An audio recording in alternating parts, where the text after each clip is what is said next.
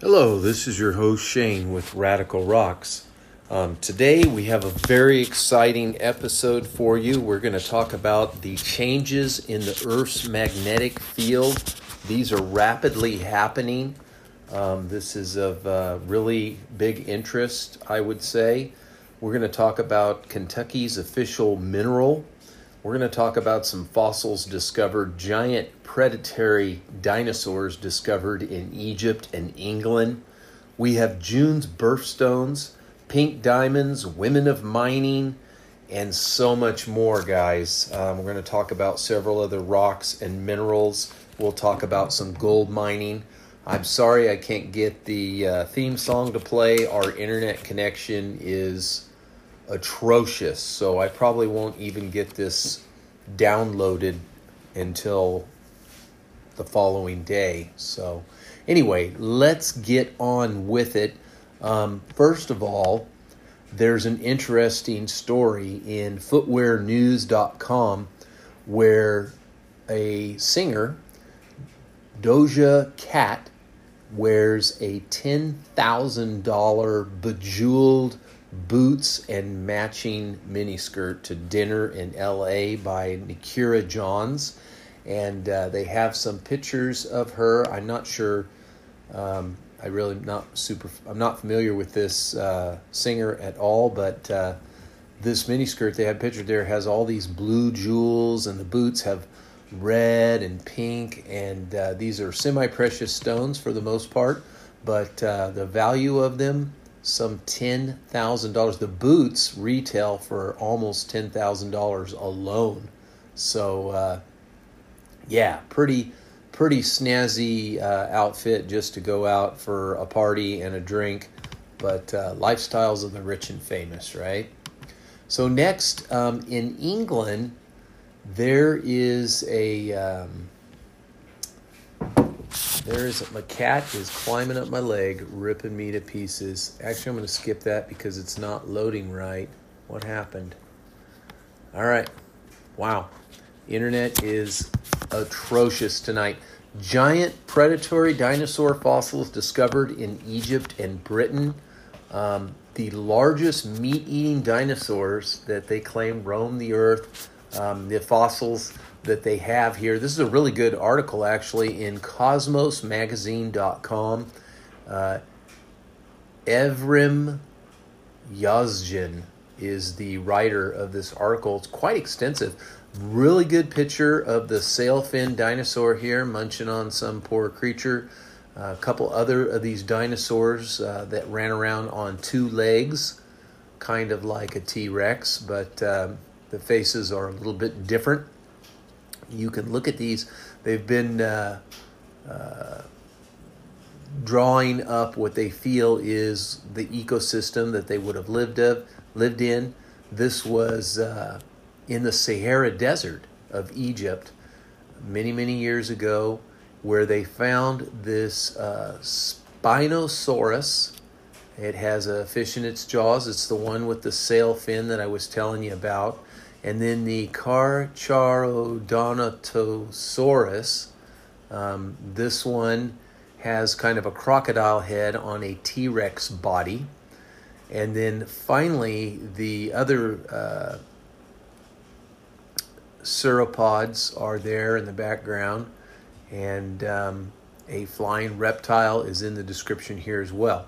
But they go on to tell in quite some detail that one of these are actually a brand new discovery at the Isle of Wight, and this would be in England, and it is adding to the list of two-legged carnivorous dinosaurs, the theropods, that they have found here at the university in the United Kingdom.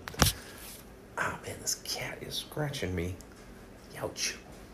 Anyway, they are a two-legged crocodile-faced dinosaur of sorts, as described in the article, 15-meter long in the Egyptian dinosaur, the Spinosaurus, with a distinctive black sail, like a sail on its back.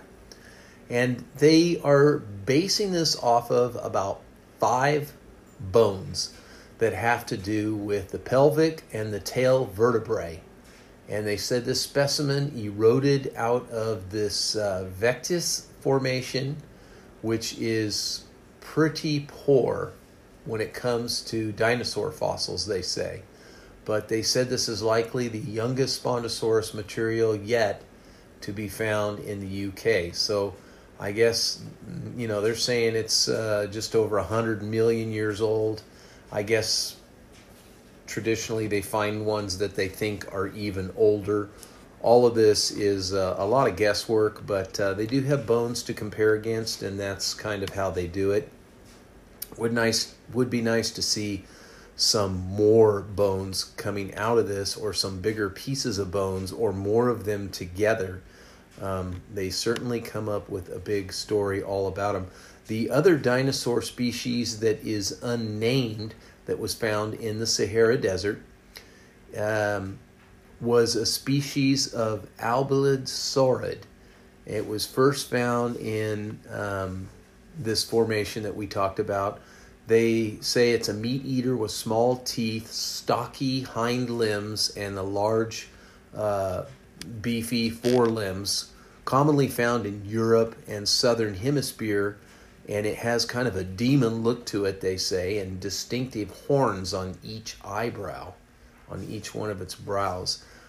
They base this one off of a single vertebrae, and that's they say that it makes it easy for them to discover that this is a new species to it. So they certainly do use a lot of fill-in to come up with these dinosaurs and fossils, because they found a little variation and difference. And at the bottom, the article says, read science facts, not fictions. But man, they sure pull a lot of facts out of one tiny bone. And you certainly see these stories change a lot as more details come in and other fossils are found. The story almost always changes in my experience. But anyway, it's kind of cool. They found a new fossil. It does look like something different, but a similar type of species. Now, Kentucky's official state mineral isn't really a mineral. That could pose a problem. Anita Dorieja at newsbreak.com tells us that coal was designated and named Kentucky's official state mineral back in 1998. Now, coal was discovered in Kentucky back in the middle of the 17th century, and the first commercial mine actually opened up as early as 1820. And of course, coal really helped during the Great Industrial Revolution. It also created heating, making life much more tolerable in colder climates and things like that, because it could be stored easily, and you could generate a lot of heat a lot easier than cutting a lot of wood and storing wood.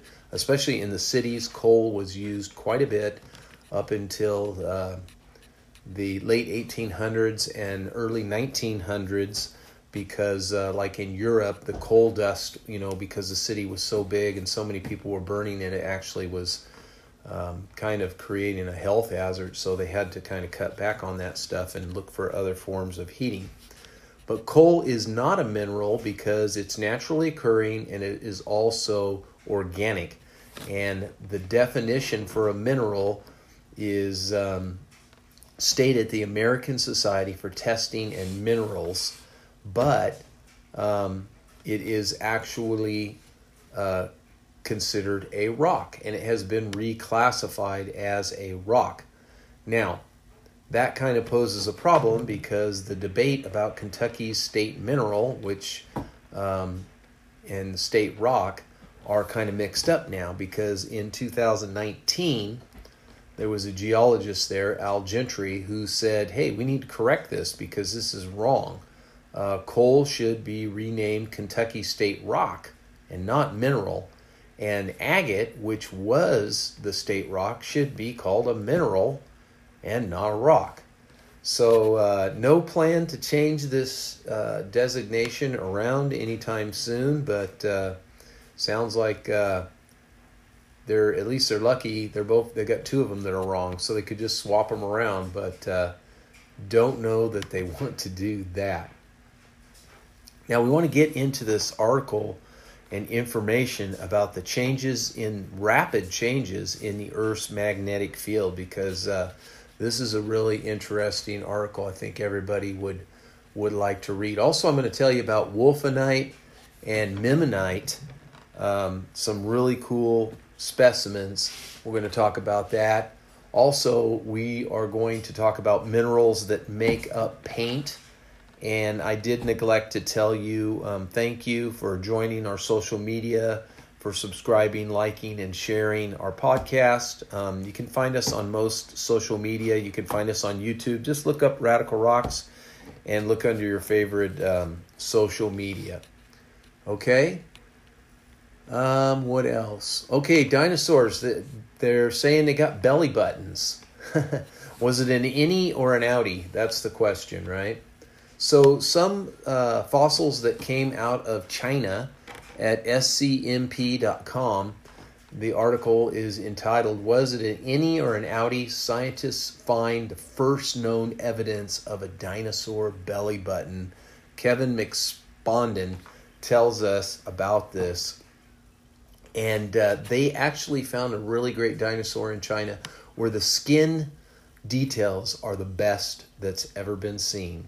So they looked at this, I guess, a laser picture that was done, and they were able to see that it is much like a reptile, and it has what reptiles have. It's called a flatty, and it is basically their scar from their umbilical connection, because reptiles don't have scars like mammals do. Okay, and birds as well. Anything that is laid from an egg doesn't have the same kind of umbilical. So you can check this out if you want. It's pretty cool. They've got a really good picture of the creature there, and you can actually see the actual pictures, and then they've blown it up and shown you exactly where these little things are. This creature that they found is a Pistachosaurus, strange-looking dinosaur found, famous for its grass-like spikes along the end of its tail, and kind of like a little brush, like a little broom of sorts. Pretty cool. It was located in a province in northwest China. The best preserved dinosaur skin of any dinosaur fossil ever discovered. Very unique, very hard to find, and certainly a great find. Now, would you like to hear about gold mining? The Mayday mineral property in the Clancy Mining District in Montana, near Helena, Montana. Our friends at the Gold Rush Expeditions at goldrushexpeditions.com tell us about this property. It's actually, what they have right now is a 60-acre lode mining claim. It is in the Clancy area, or Clancy Lump, in the district of Jefferson County, Montana. There's a lot of audits and shafts, defined gold deposits that contain silver, gold, as well as silver, lead, and iron. These areas are historically noted for rich deposits of lode and placer. This region reported over 330 ounces of gold prior to 1940. The War Act shut down a lot of these mines, and the Mayday was one of them. In '83, the site was reclaimed by an unknown federal agency, just because they can't find the documentation. Could have been the forestry, hard to say, but they will destroy the openings, usually by exploding them. So they would have to be dug up and found because of what these government agencies do to these mines to make them safe.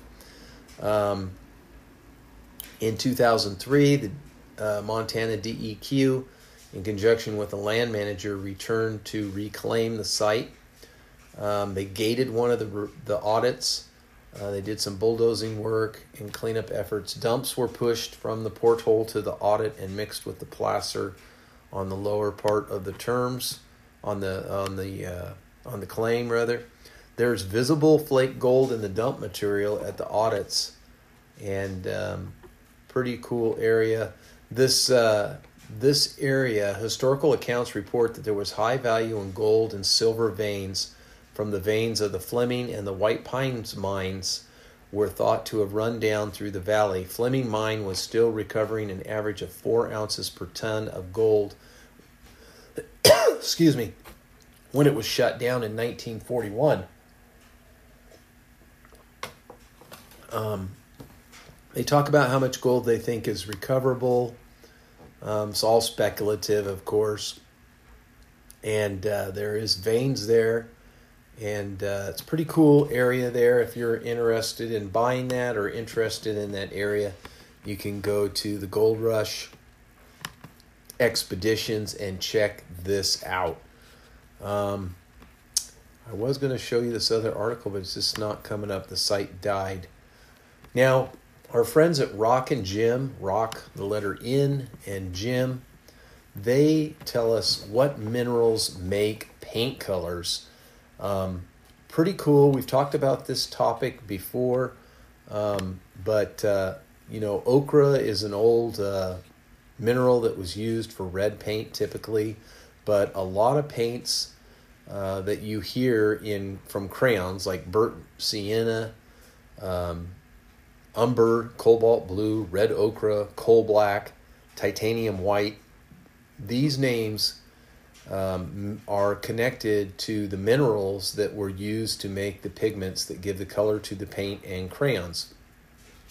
So a lot of these things were used many, many years ago for petroglyphics and such. People would crush these rocks up, make powder with water, and create art on walls of caves and things like that they usually used when they were hunting or as a home. Ochres are earth materials of ferrous oxide, basically rust mixed with sand and clay. They can be in shades of red, yellow, brown, and orange. And sienna comes from Siena, Italy, and the color can be seen in the buildings from the local earth and clay. And the history goes way back many hundreds of years. You can see lapis lazuli was used and more precious than gold at one time. The ultramarine blue was used for special paintings such as Christian paintings of the Virgin Mary. Malachite is a beautiful green color that's used for ancient art, and cinnabar can be crushed to make a deep dark red, although that has mercury and could be very deadly. Pigmentations today are synthetic, so they are man-made. They're much more safer. They're like ochres, which are still safe and still used today. Some natural pigments are toxic and harmful to people, so please be careful when you see minerals. You want to try to use them like the old-timers are. You need to make sure. Green can be made from copper, sodium carbonic. Also, arsenic materials can kill you. All these minerals, copper, sodium carbonate, arsenic oxide, all been implicated in the death of the French Emperor Napoleon. His entire house was painted with this vibrant green that unfortunately releases the poisonous arsenic into the air. So you can see how dangerous this could really be if you're not careful. Women are prospectors too, not just men. If you want to read some great history about prospecting women, you can go to elcodaily.com, the free press there, and Donna R. Bennett tells us about these wonderful prospecting women, rugged women. June 15th marks the International Day of Women in Mining this year. Women's contributions to mining are globally celebrated and honored on the 15th of June. And during Nevada's first 100 years of statehood, prospectors roam the state looking for silver, gold, and other minerals on their burros and wagons and such. And you think of a man with a big beard and a hat, or even today, maybe someone driving down an old pickup truck and looking for these things. But no, plenty of women were out in the sagebrush looking for it. And newspapers would highlight these women, such as Betsy Miller. Her Goldfields claim sold in 1906 for $50,000, which the article says is roughly $1.5 million in today's money. The Reno newspaper reported the successful bonding of 21 copper claims by Firminia Ceres, from whom the town of Mena was named. So this is a very well-known woman prospector. Went into the hills, even though she was 66 years old at the time. Quite a woman. Also, Emma Sith discovered what was said to be the richest surface prospect ever encountered in the National District in the prospecting these hills at the age of 66. Carrie Willis Wilson was also known for her mineral exploration around Pine Grove in Lyon County in 1934. Mayim Schwelbely, I guess, outstanding woman prospector in Nevada. She said that the old-time mining men were deeply familiar with her successful development of mining properties. Mayim was quoted saying, "I can still handle a muck stick with the best of them." She continued, "I have prospected all over Nevada, kicked all the rocks out of most of the old trails for about 35 years. She was also the first female prospector and miner elected to Nevada legislature. Wow. The article goes on to tell of quite a few other women prospectors in the Silver Peak area, a mineralogist's wife who wrote and did sketches about mining and mining women. Klondike Helen was a familiar sight. She built a location and she built monuments and worked on her many claims. She carried her water by foot and her supplies. Klondike Helen abandoned her car in Death Valley, declaring it a nuisance, and she did not find mining to be difficult. Klondike Helen's knowledge of rocks and minerals is considered, and new specimen is exciting to her as a bonnet is to most women. So said the newspaper that wrote about her. There's so many more here. I'm not going to read them all. If you want to check them out, go to the elcodaily.com, and there's several other wonderful stories about the women of prospecting here that you can look into. Now, if you like pink diamonds, you probably want to check this out.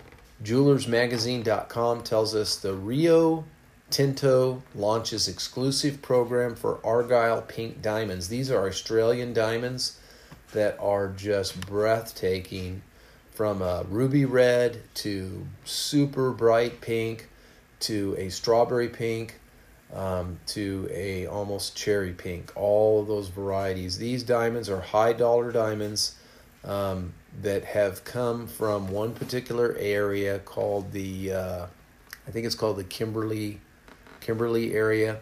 The famous annual Argyle Tender of Diamonds began with a 33-stone viewing at Antwerp in 1984 and has evolved into a staple of diamond buying calendar that captivates industry figures and consumers alike.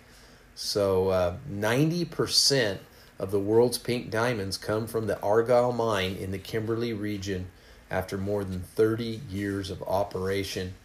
Pretty cool. Some beautiful pictures there of those diamonds. June birthstones, how to work with them. Sarah Reagan tells us at mindbodygreen.com. You can find out about these. They go into the metaphysical and all that sort of information in this article. But they tell us that a little bit of history about the gemstones from the National Association of Jewelers, how they came up with these gemstones. They tell us about the Bible, about gemstones in Exodus, the book of Exodus, and how Israel's 12 tribes were related to these gemstones. And then finally they give us these calendar of gemstones, and then they tell us about June's gemstones, which is beautiful. 3 birthstones, it says, pearl, alexandrite, and moonstone. I prefer alexandrite, but I love moonstone too. Really a neat type of opal stone. We've talked about it many times. Alexandrite, which is a beautiful color-changing stone, kind of a garnet type family. Very rare to find these over a carat, and I think they're a great investment. Not investing advice, not an investing show, but just for me personally.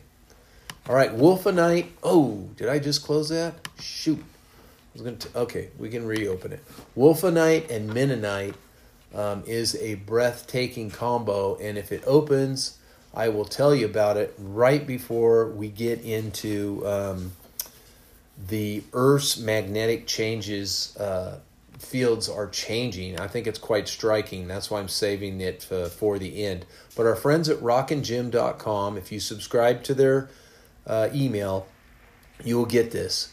This beautiful wolfenite Mennonite breathtaking combo. They have a picture of it here. It has these plates of orange glass that are translucent. You can see through them pretty well.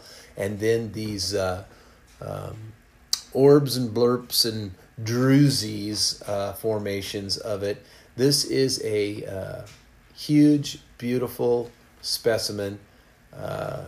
You got to check it out. It's gorgeous. The orange is just striking. The properties of wolfenite, of course, this comes from a lot of copper minerals. This particular one came from Sonora, Mexico. The beautiful specimens. This is the best that nature can achieve. You can find them ranging from yellow to stunning orange and red. We talked about wolfenite a lot. I think it's really beautiful when you can find a big, spectacular specimen. You can find these in Arizona and Mexico, where fine wolfenite specimens are found. Near over 100 mines that have lead and molybdate, and there's 100. They're found in Tucson, Red Cloud. There's a Red Cloud in California where I think you can find some wolfenite. A friend of mine found a little tiny crystal. Glove, Raleigh, all in Arizona, and other areas in Mexico. San Francisco mine is one of the famous areas, Sonora and others, where fine wolfenite specimens can be found. The San Francisco mine near Magdalena, Mexico, produced many hundreds of specimens that rank as the world's most beautiful wolfenite Mennonite specimens, and they take special efforts to get these babies out in perfect condition. And you don't find the combination of the wolfenite Mennonite in many places, but the San Francisco one is one that is famous, and you've got to check this out. The ranges of color here again at this particular mine, the San Francisco, range from normal brown, yellow, bright yellow, brilliant orange. One pocket of bright yellow wolfenite was mined specifically for the Arizona Sonora Desert Museum. So that's something you could go and check. It resides at the Condon Earth Science Center, and you can check that out. There's all kinds of crystals there. They have vandonite, malachite, and a piece of selenite cave that was dug and arranged by Benny Finn, who sounds like he might be a geologist or someone who is high profile at the museum there. Dark red to fire engine red. Wow. That's what happens when it is companioned with the Mennonite. That's where you get those darker, redder colors. You get wafer-thin tabular crystals, and the Mennonite develops as small red little bulbous. Spirules is one name for them. There's clusters of these, and these are splattered throughout these little plates. Quite beautiful. You got to check it out. The article goes into some detail about mimonite properties and the wolfenite-mimonite combinations, and so on and so forth. It talks about the availability of these. Of course, the mine is no longer mining right now, but it could be opened. Pockets could be discovered, but these crystals are quite expensive. The story is credited by Bob Jones at the end of the article. He is so valuable to the gem and mineral and lapidary and rock hounding community. His contributions to rock and gem and beyond are hard to express. All right. Excuse me. One last rock and mineral before we get into what's happening with the magnetic field and the changes is you can go to Christian's Mineral Collection and sign up for his auctions. Basically, he sends some beautiful pictures of rhodonite from Broken Hill, chromite from Cuba, Johannsenite from Broken Hill, a beautiful green with black other minerals that are in it. Wolfenite from the San Francisco mine that we just talked about. Dimitritroid from Yellow Cap mine. Epidite from Baja, Mexico.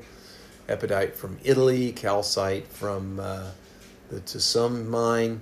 Vandonite from Morocco. Magnetite on feldspar from Morocco. Tourmaline on Fusite, and I'm not sure where that's from. I could slaughter that one even worse than the ones I have. But anyway, it's pretty neat to see these different specimens from all over. If you're a specimen lover, you might want to check that out. By the way, none of these businesses or groups or magazines are a sponsor of the show. We just share it with you because it's really great information. Now let's get into what I kind of think might be the most interesting topic for today. If you go to universetoday.com, this quite lengthy article says, the rapid changes we're seeing with the Earth's magnetic field don't mean the poles are about to flip, period. This is normal. The article's credited by Ivan Gaw. Now, as they say it's normal, as you read it, the article actually does say that they don't really know exactly what's going on. They feel like this transformation of the magnetic field flipping could take 2,000 to 7,000 years for these poles to reverse, but they really don't know. They're speculating. I've looked through this article quite a bit, and the only thing they say is that, and they have some pictures here from 2020, and they are showing the geomagnetic field and how it has been observed, and they call this the SAA. The SAA is the South Atlantic Anomaly. What it is an area of very low magnetic field where the magnetic field has been reducing quite a bit. In the last 100 years, they feel that the Earth's magnetic field has decreased by 10%. During that same time, the size of this SAA has grown. Scientists speculate, that means guess, that these events might be related to a geomagnetic reversal. There's a study that came out from the National Academy of Science where they are looking for a link between the SAA and the decreasing field strength and geomagnetic reversals. It's entitled Recurrent Ancient Geomagnetic Field Anomalies Shed Light on Future Evolution of the South Atlantic Anomaly. Now, this is where they speculate that this magnetic reversal, where the South Pole becomes the North Pole and the North Pole becomes the South Pole. Now, the way they say they believe that that has happened is they found magnetic rocks that are in place, that the magnetic poles are flipped. And because of that, they say, well, the Earth's poles must have flipped, and then when this rock was formed, that flippening is demonstrated in the magnetic poles of this rock that is in the ground. That's basically how I understand it and how it has been explained to me. Now, the whole Earth creates these magnetic poles, which are invisible lines that go from the North Pole to the South Pole. And the intensity of the magnetic field around the Earth has been decreasing in certain spots that we talked about a minute ago. This has been rapidly changing, and they've taken volcanic samples, they've drilled in sedimentary holes, they have looked at burnt archaeological artifacts like clay pots and other things to see what the magnetic field was at that time. That evidence, they say, is what is the capsule, the time capsule, that gives them a snapshot of the Earth's magnetism at a specific time. Now, again, they're using radio dating, carbon dating, whatever kind of dating. Those things have been shown to be off like crazy, even when they're dialed in very, very well. So, in other words, they get readings that can be wildly one way or the other in this this type of science. So they call this magnetic field a dipole because the field has two poles like a bar magnet, and this dipole is measuring the field's polarity at the separation of positive and negative charges. That's how they find out which way is which and when it changes. The article goes on to say that they have found that there has been pole variations from 10 different sedimentary records that give them the idea of how these poles have changed in the past. By location on both the stronger and weaker intensities that they have found in the magnetic field compared to the core mantle boundary, the researchers measured the intensity at the field surface, and they found that it has been changing. And these are anomalies. They predicted that the South Atlantic anomaly will probably disappear within the next 300 years, and the Earth is not headed toward a polarity reversal. But, and again, it may or it may not. They say that it just doesn't indicate an imminent reversal. One will come, they say, and when it does, it will be the first time, they say, human civilization will have had to deal with one. They say they don't know what that means. They don't know what causes it. They don't know what the consequences are. They have speculated that maybe it could trigger, and it says here, there is uncertainty about the effects of the reversal. Scientists have hypothesized that reversals could trigger extinctions. If the Earth's magnetic shield weakens enough during reversal, the increase in solar radiation would have dire consequences for life on Earth. But the evidence, they say, shows the shield doesn't disappear during a reversal and may not weaken enough to be of much consequences. So they don't have a link there, but they speculate that it could. Animals use the magnetic poles of the Earth to navigate, such as gray whales and birds. But solar storms can warp this magnosphere, and a 2020 study found a correlation between gray whale beachings and solar storms. Also, some people think submarines are guilty, the new nuclear subs. Who knows? The SAA is concerning because the weakening magnetic field makes life difficult for satellites as well. It interacts with the Van Allen belts. These belts are zones of trapped charged particles that surround the Earth.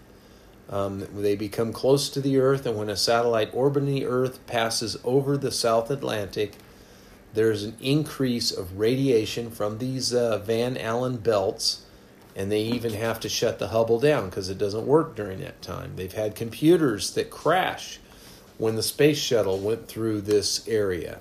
So they really don't know what this flip will do.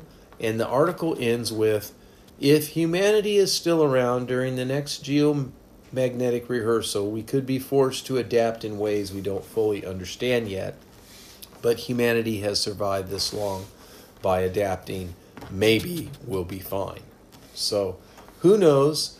Some people have hypothesized that this would cause a lot of earthquakes, cause volcanoes to be much more active, which actually that has happened the last few years. There are many people who are saying we have much more volcanic activity. So that could be something that happens. We just don't know. So anyway, guys, I want to thank you for tuning into Radical Rocks. Until next time, remember, rockhounds don't die, they petrify.